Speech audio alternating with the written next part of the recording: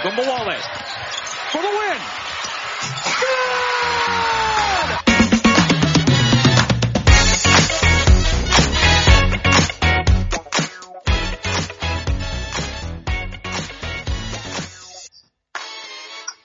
Hello and welcome to Locked On Women's Basketball. I'm your host, Howard Megdal. Remind you can follow us on Twitter at Locked On WBB. We have stars like Erica Ayala and Amy Audebert, and also, me. So we're here to talk basketball just about every single day, and more to the point, women's basketball, which is our passion and why we're here.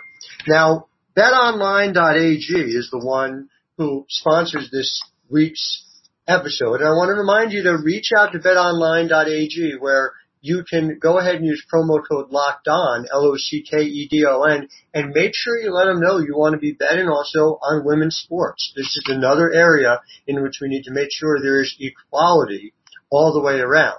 And I want to talk about the equality that comes with Angel McCoughtry, who is joining Players Media Group as their first female executive and investor.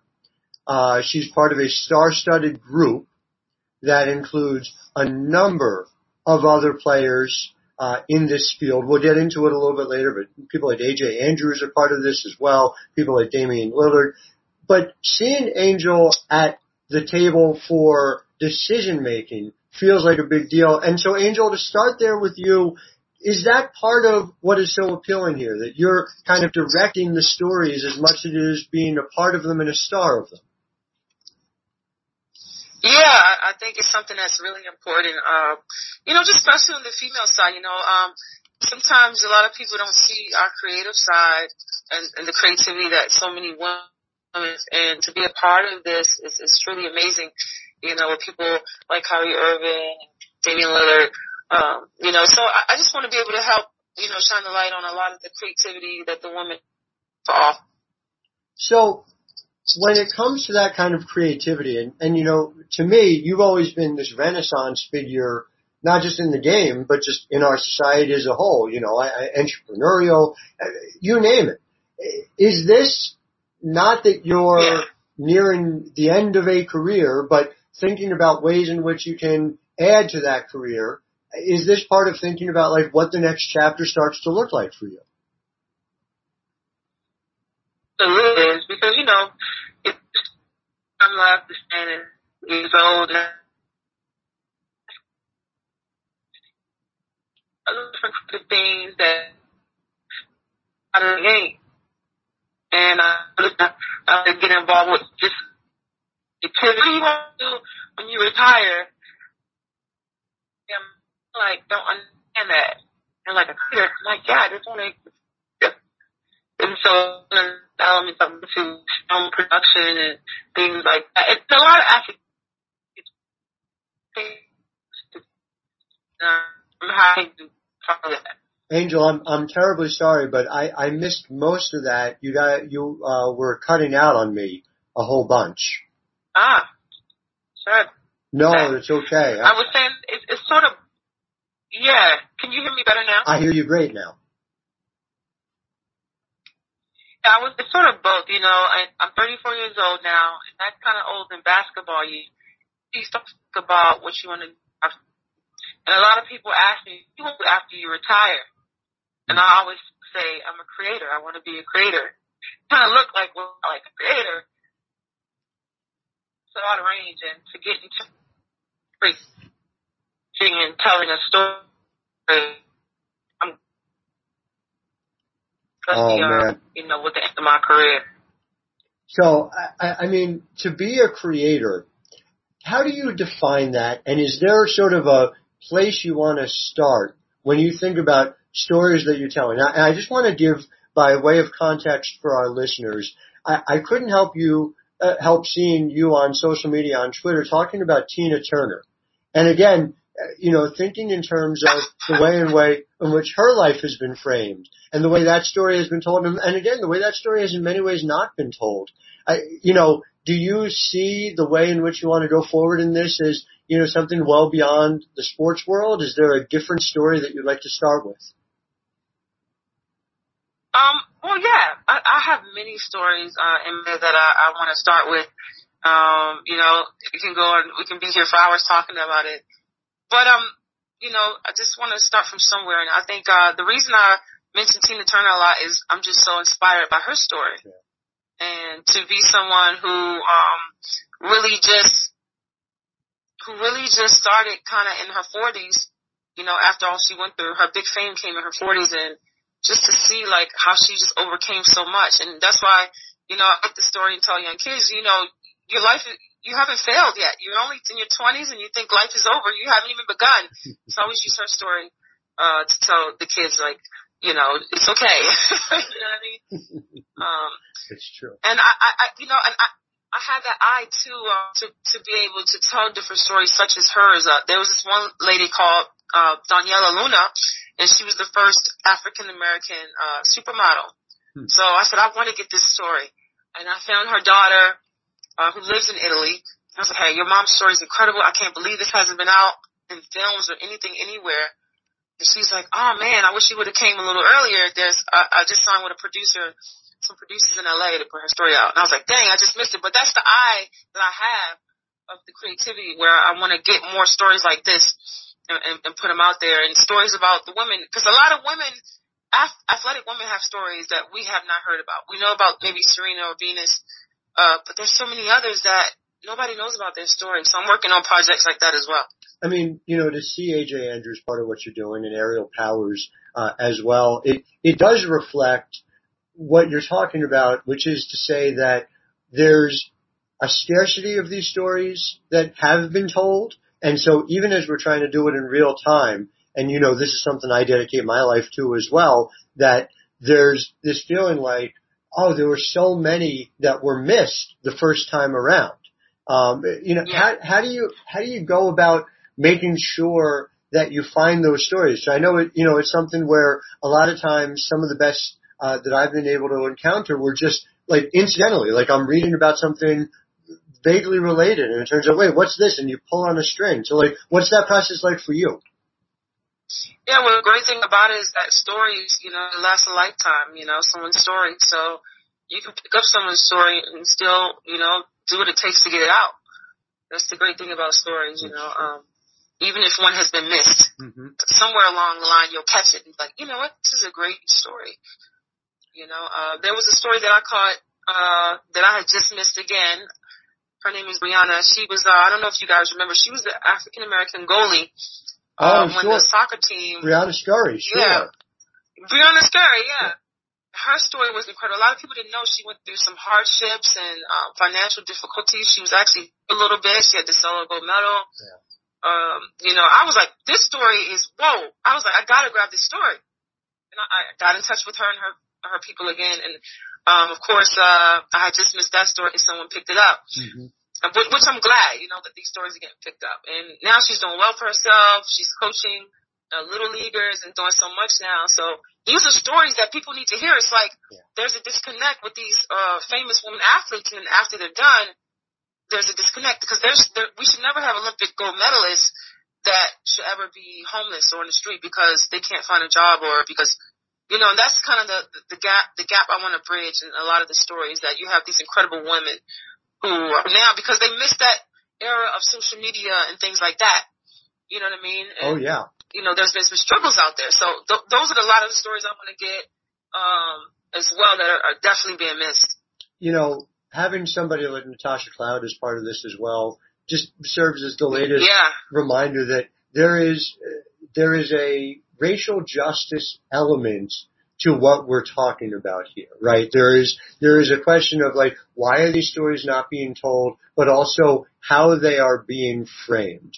I wonder whether you think after what we have gone through collectively in 2020, there is more receptiveness and a greater ability to frame those stories in a way they properly are, which to my mind, in much the same way the WNBA is in and of itself, not just a story of basketball. It was a story of racial justice and a story of equality between the sexes as well. Yeah, when you start to get to the social injustice side, yeah, there's many stories.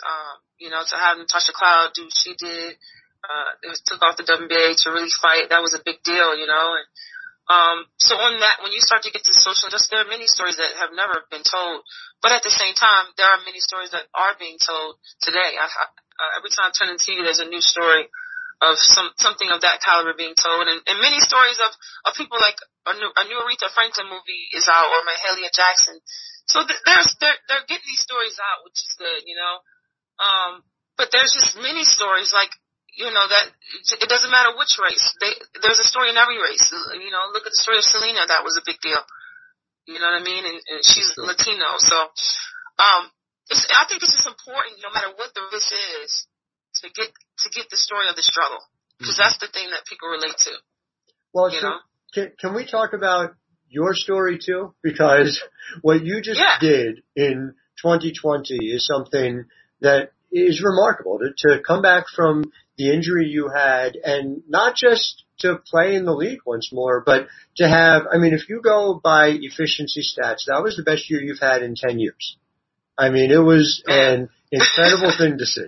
And so, you know, I don't really understand how you managed to do that, but I guess it's because that's part of the Angel McCoughtry story, is that these things happen because you make them happen. But I just wonder how satisfying that was for you as somebody who has done so many things already, who has accomplished so much. Was it significant to be able to do this to this level after your injury?